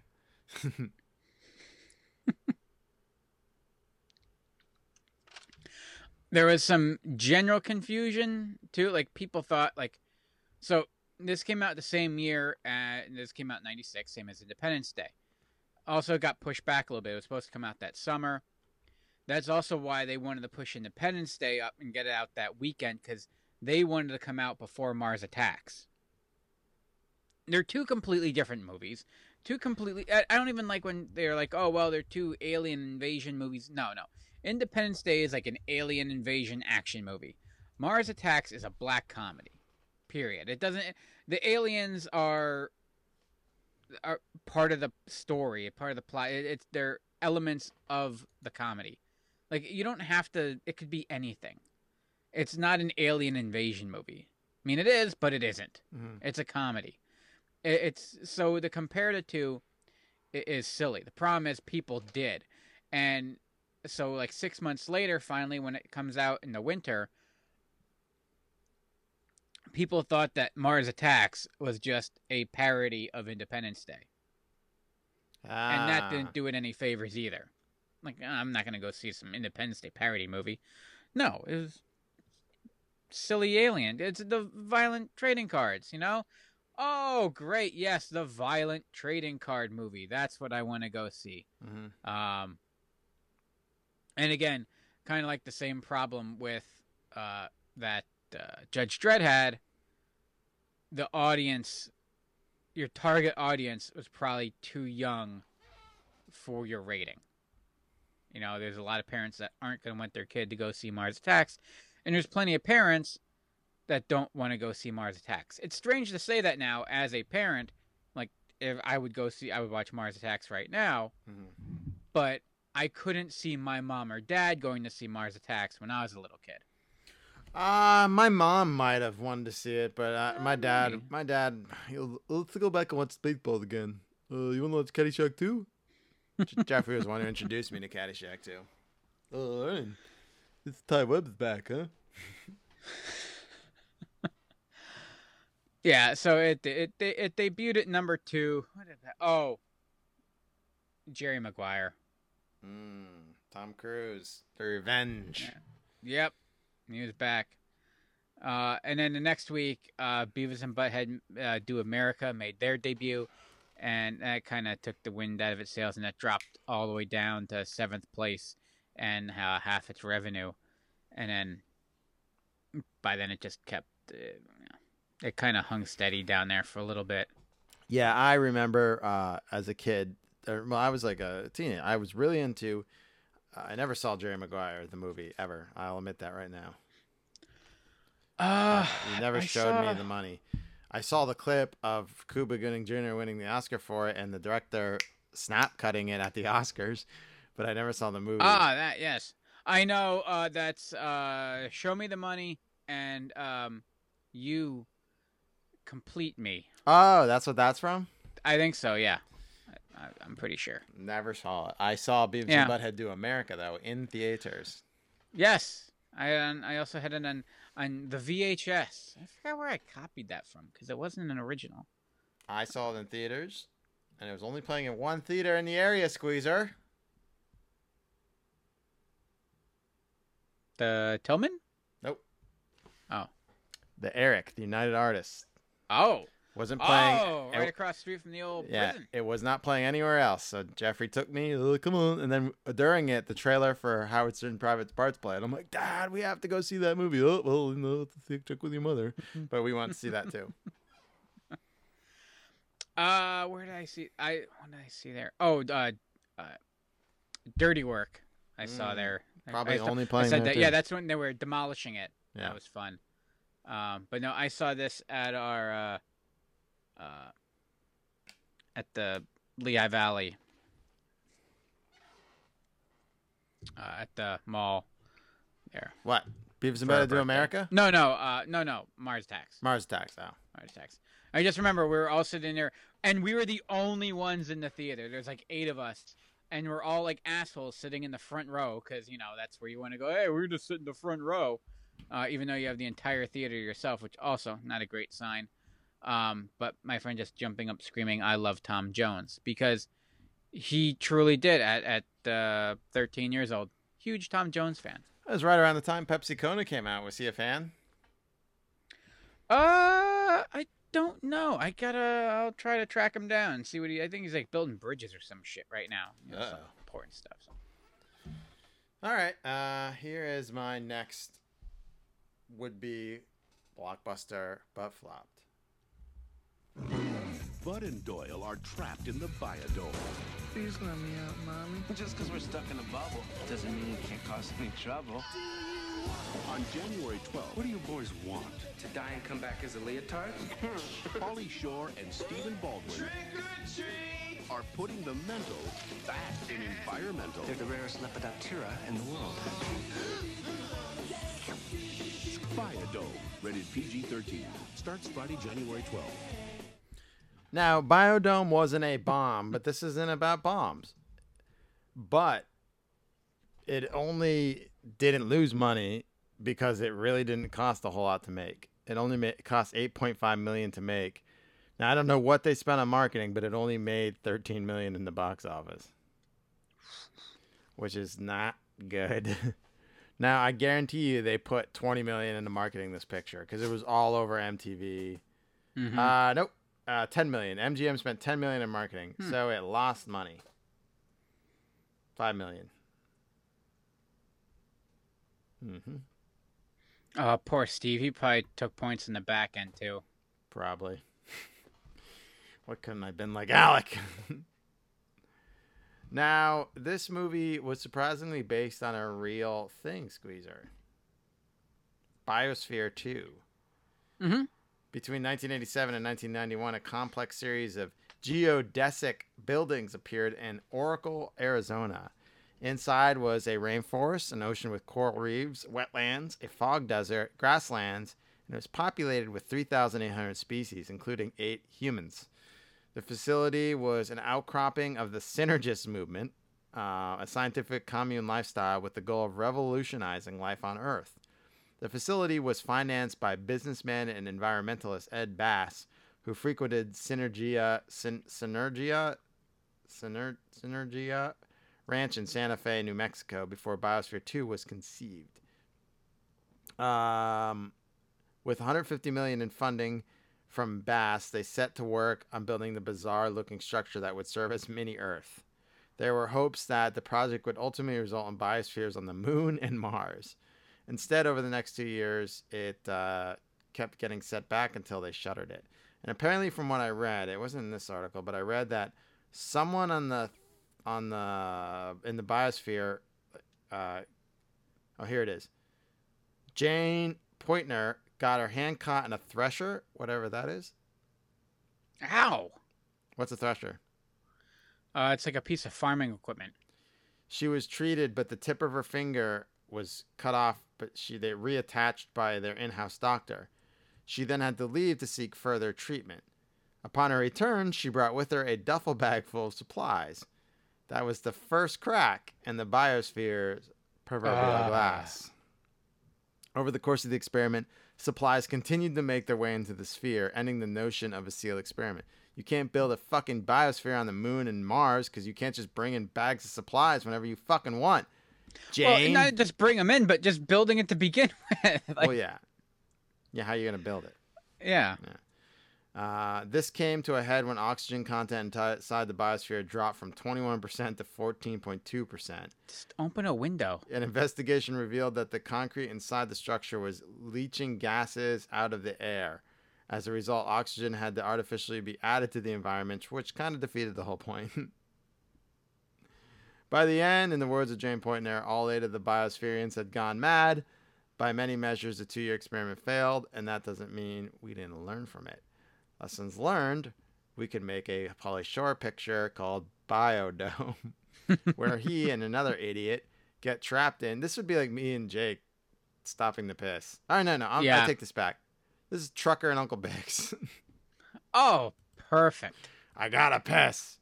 Let's stop in this mall.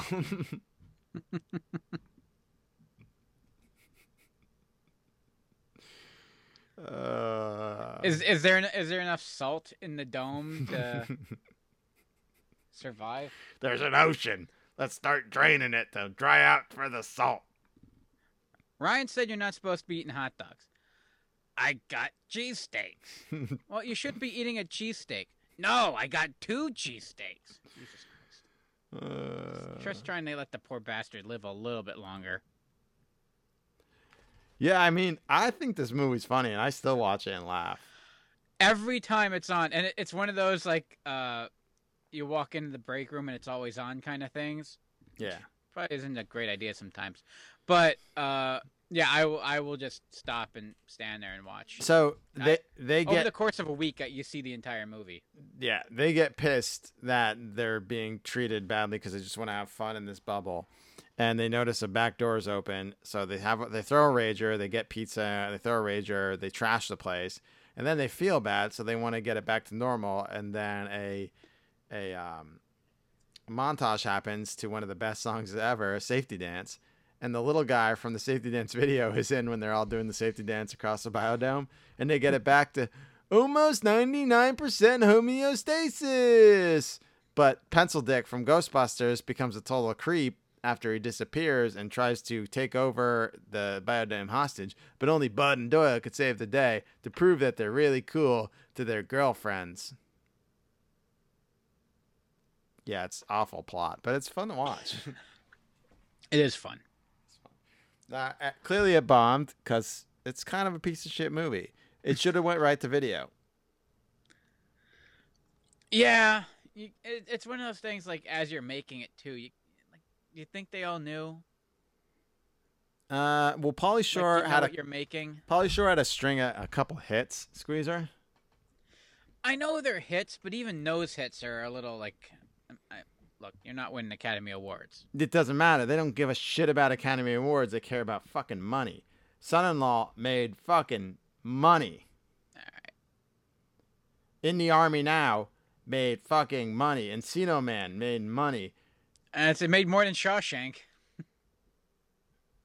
Yeah. In the Army Now, let's see. In the Army Now had a budget.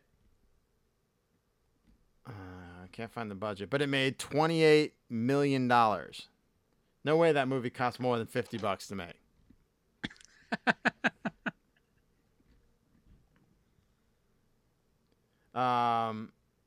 Encino Man. Budget of $7 million, made $40 million in the box office. Son-in-Law. Son-in-Law was probably his biggest. Son-in-Law had made $36.4 million in the box office. I guess Encino Man was bigger. Goofy Movie. He was in Goofy Movie. Really? Well, you get it's that Brendan Fraser effect. 18 million, made it 37.6 million. It's all Kevin Smith numbers, but still pretty good. Then Biodome was his fall off. He had Jury Duty too. Remember Jury Duty? Oh yes. Yeah, that one tanked too. That was. When did I see? I saw that. I saw that like with my mom and sister. 21 million, and it made 17, so that lost money too. It started going downhill after Goofy Movie. And then after Biodome, his career kind of went to fuck. Well, as far as movies goes, I think he's still doing stand-up. Yeah. He was in Extremely Goofy Movie. He was in King of the Hill as a voiceover. He was in Casper Meets Wendy, and he was in Casper: A Spirited Beginning. Oh. The Bogus Witch Project, Futurama, he played himself. Pauly Shore is Dead, big fan independent movie. It's got two Little Penguin Pororo's Dinosaur Island Adventure movies coming out. Oh, adorable. Yeah. I mean, all in all, it's not bad for, like if you were like a big time like movie actor, like if you were like the Tom Cruise of it, like yeah, those are bad numbers. But if you accept that you're a comic and you make silly, goofy movies, it's not bad numbers. And extremely goofy movies. Okay, on to Squeezer's last pick. Here it is. We're zooming. Too perfect, isn't it? Don't waste time trying to radio the Coast Guard of position charges throughout the ship. He's taking us right into an oil tanker. I'm never leaving the house again. You gotta stop the ship! We're gonna go! We have a very sick boy. How are you gonna stop me now, my friend? Sandra Bullock, Jason Patrick. Speed 2, Cruise Control. Oops. Rated PG-13. Rush Hour hits the water June 13th. Oops. Speed 2, Cruise Control. Oops is right. I was going to pull the Millhouse clip, too. It's like Speed 2, only on a bus instead of a boat. Wow. Okay. And like I said, most of my movies, in fact, my last 4 movies, I thoroughly enjoy and would watch. This is a hunk of junk. I never saw it. I saw Speed, never saw Speed 2. Oh, lucky you. This is everything that is wrong with the sequel. We'll call it the sequel genre. Oh God, this movie is so bad. Considered, it's on many lists of the worst sequels of all time. Where is it on Rotten Tomatoes? It's got a 4% on Rotten Tomatoes. How does Sandra Bullock fall into this again? So she signed on for the sequel? No. Like, she's just a woman. She's nobody in the first picture, right? I haven't seen this movie since 1997, so I forgot. As a human being, as Sandra Bullock, as an actress, she's in it because she wanted to get funding for another project of hers, and she can only get it if she was in Speed 2.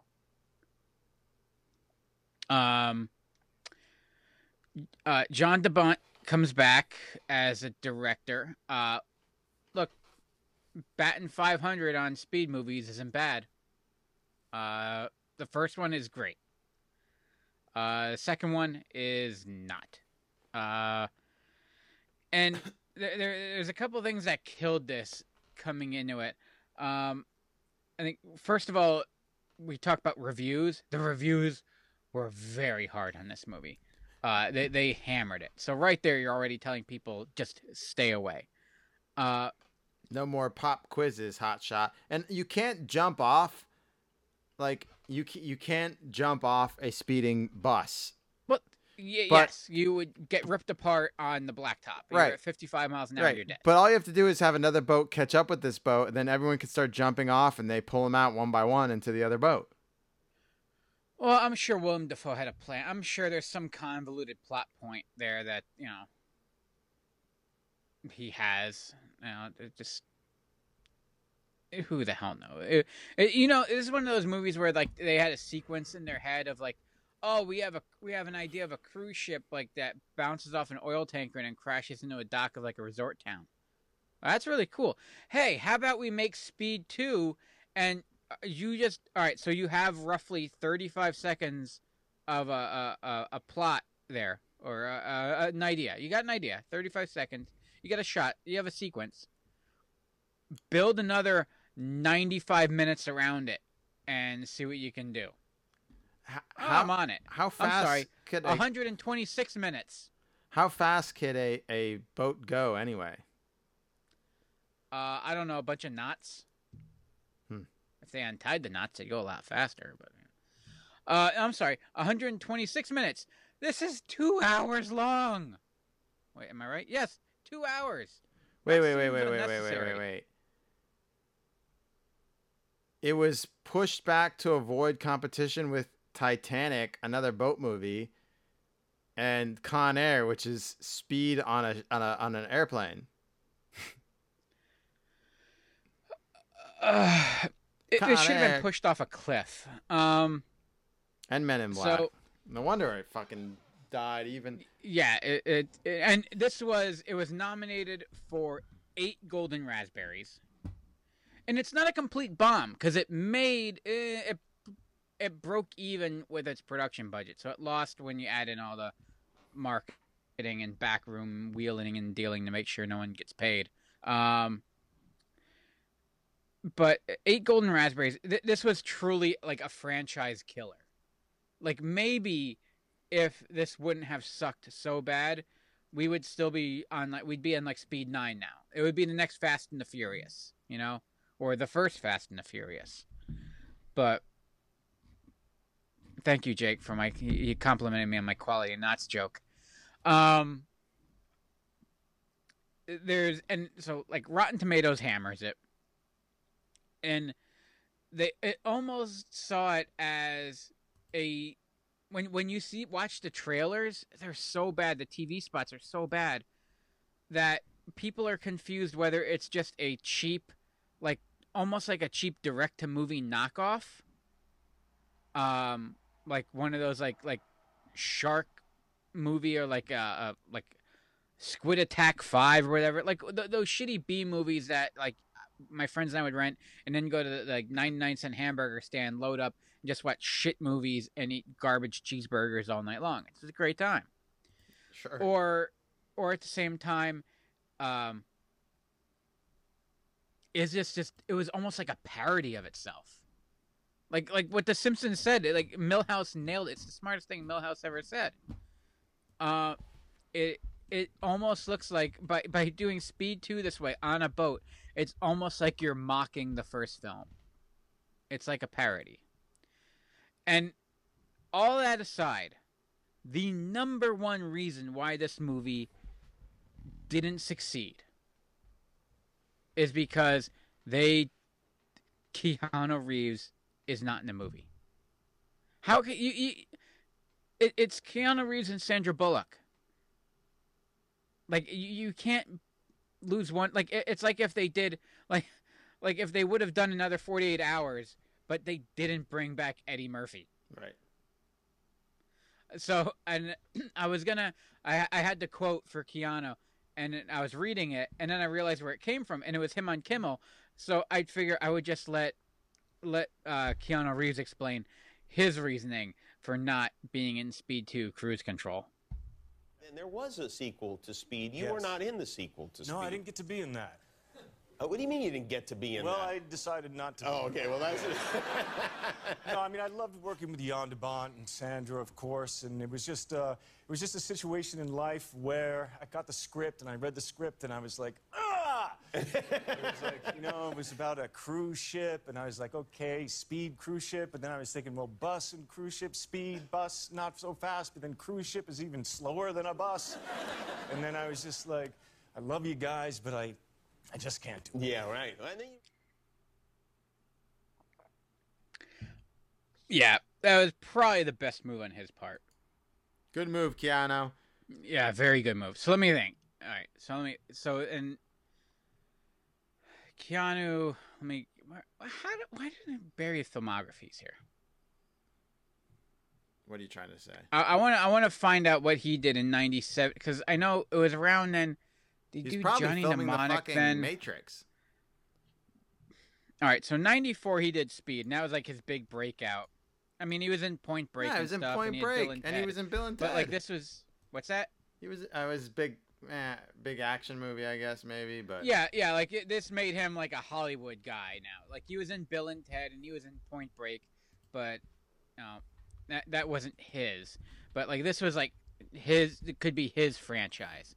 Oh, sorry, Johnny Mnemonic was right after that. In '95, he did that. Oh, that's right. He turned down this to do Devil's Advocate. Hooah! Yeah, hooah!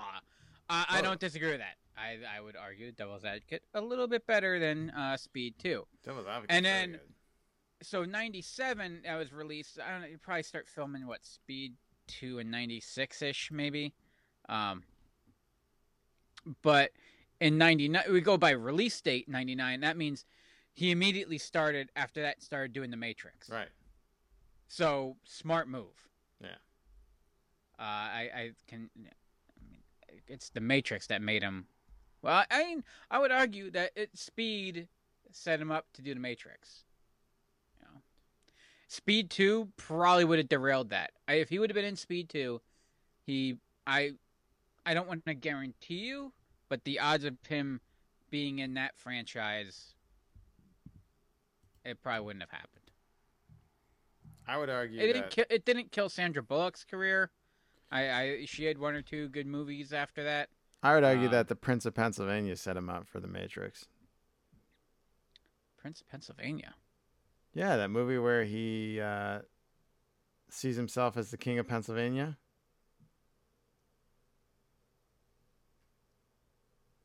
Are you setting me up for a joke I don't get? No, it's a movie called Prince of Pennsylvania. Really? Why have I never seen this? It's old. When did that come out? 1988. It's not that good. I have never heard of this movie. Yeah. What's it about? I thought you were the Prince of Pennsylvania. Well, I am. Fred Ward's in it? I'll watch it. Yeah. All right. Let's move on to my last picture. George Washington, man, he was in a cult. And the cult was in the aliens, man. You didn't know that? Somewhere between free love and safe sex. Benny! Tie-dye and buttonfly. We should be up for anything. Ed Sullivan and MTV. Sounds stupid, doesn't it? There was a generation. The 60s rocked.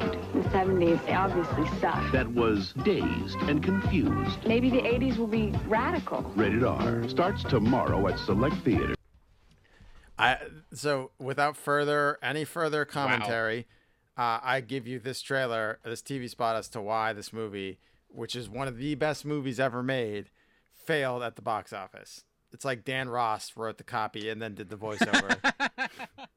Somewhere, I got it. Somewhere, I got it. Somewhere let's talk about somewhere between Ed Sullivan and MTV. No, this is not what this movie is about at all. This is a day in the life coming of age picture of kids who are torn between doing what they're told and doing what they think is right, and just fucking off. There's a book called All Right, All Right, All Right, Oral History of Richard Linklater's Dazed and Confused by Melissa Mers, who is a former Rolling Stone writer and editor, and she tracked down everybody. Dazed and Confused is one of my favorite movies on the fucking planet. Richard Linklater always said this was his John Hughes movie where it showed how kids really live. There was no life-altering kiss or girlfriend or boyfriend. This was just like people just living and discussing philosophy and wondering why that guy picked on you and standing up to him and wondering why people think you're attractive or not attractive, and the whole stigma of hazing and how much of a douche you look like when you're so into it. And the guys that like, I don't know. This movie connected with me when I saw it, and it will forever fucking be one of my favorite movies of all time. I love this movie. Where do you stand on this movie? It's great. It's fantastic. It doesn't. I was almost confused. I wasn't sure what I was even hearing. Listening to that trailer, right? That TV spot. It's god awful.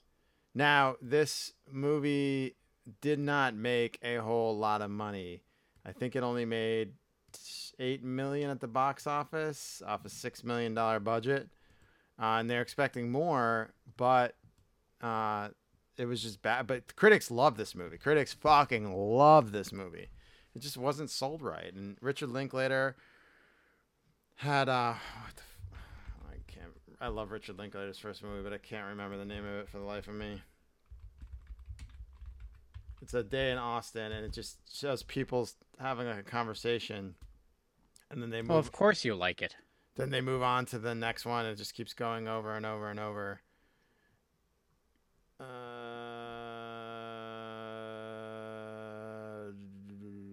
Slacker.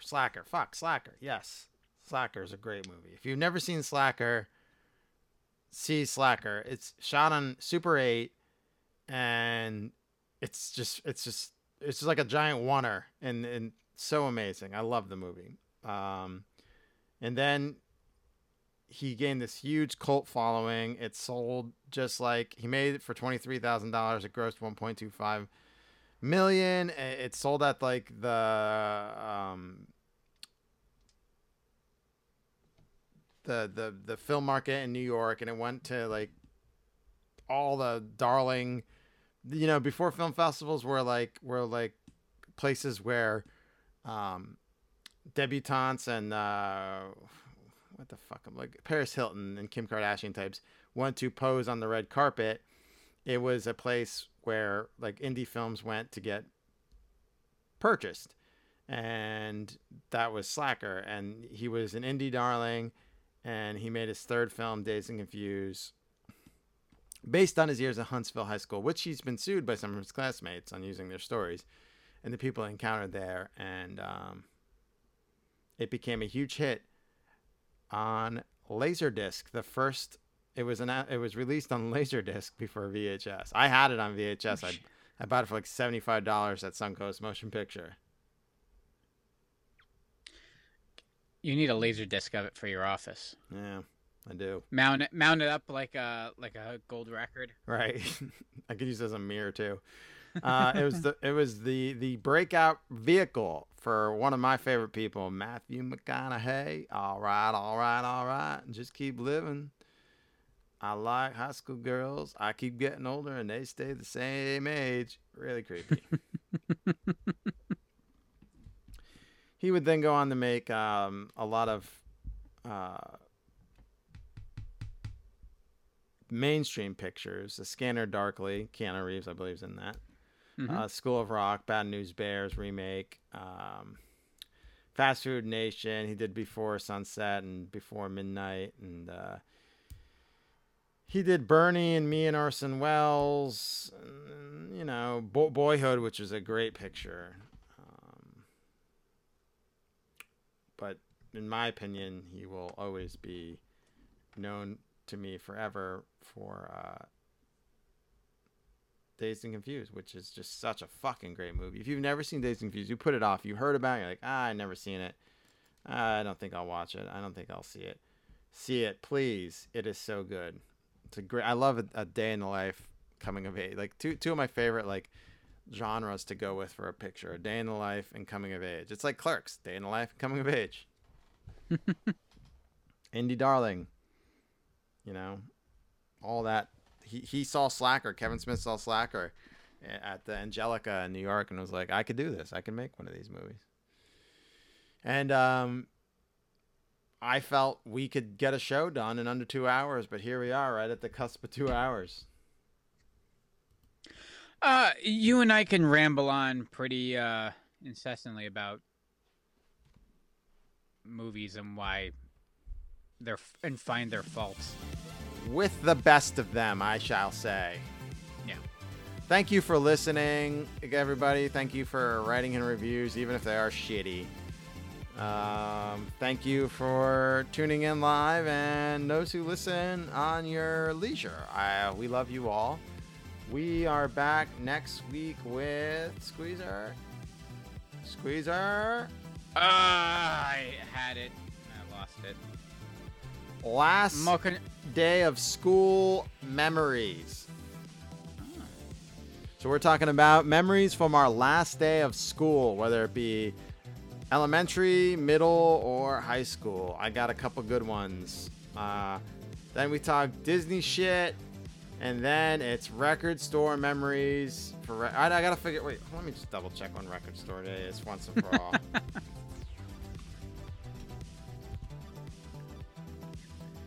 Record store day is June 12th. All right, so we gotta pivot here. Pause and pivot, Squeezer. That's what they're saying. So it is. We are ahead of the schedule. It's May 27th. So our next show is 6/2. That will be last day of school memories, and then 6/9, which is 3 days before Record Store Day. We'll be doing Record Store Day memories. Then Disney shit. Finally talking a show full of Disney shit. God knows why, but it's a topic. Because most of the world wants to hear you talk about it. Yeah. Retro video game music, theme park memories, water episode part 2, summer blockbusters, summer memories, summer television, an up all night watch along. Then we got more for you in August. Stay tuned. We have a fun summer planned. Right, Squeezy? Yeah. It's going to be thrilling. Oh, God, so thrilling. I see it with polka dots all over the summer. Polka dot summer, Squeezer? Are you down? It's like the I end don't of the do well song. on polka dots. You look handsome in them. If I got you a replica of Dusty's polka dot costume and the boots, would you wear it for me? I'd do it. Okay, you're a sweet boy. That's all we have to say about that. I'm Forrest Gump. He's Squeezer. I'm kidding. I'm RK. And I'm Squeezer. We'll be back next week. See you guys.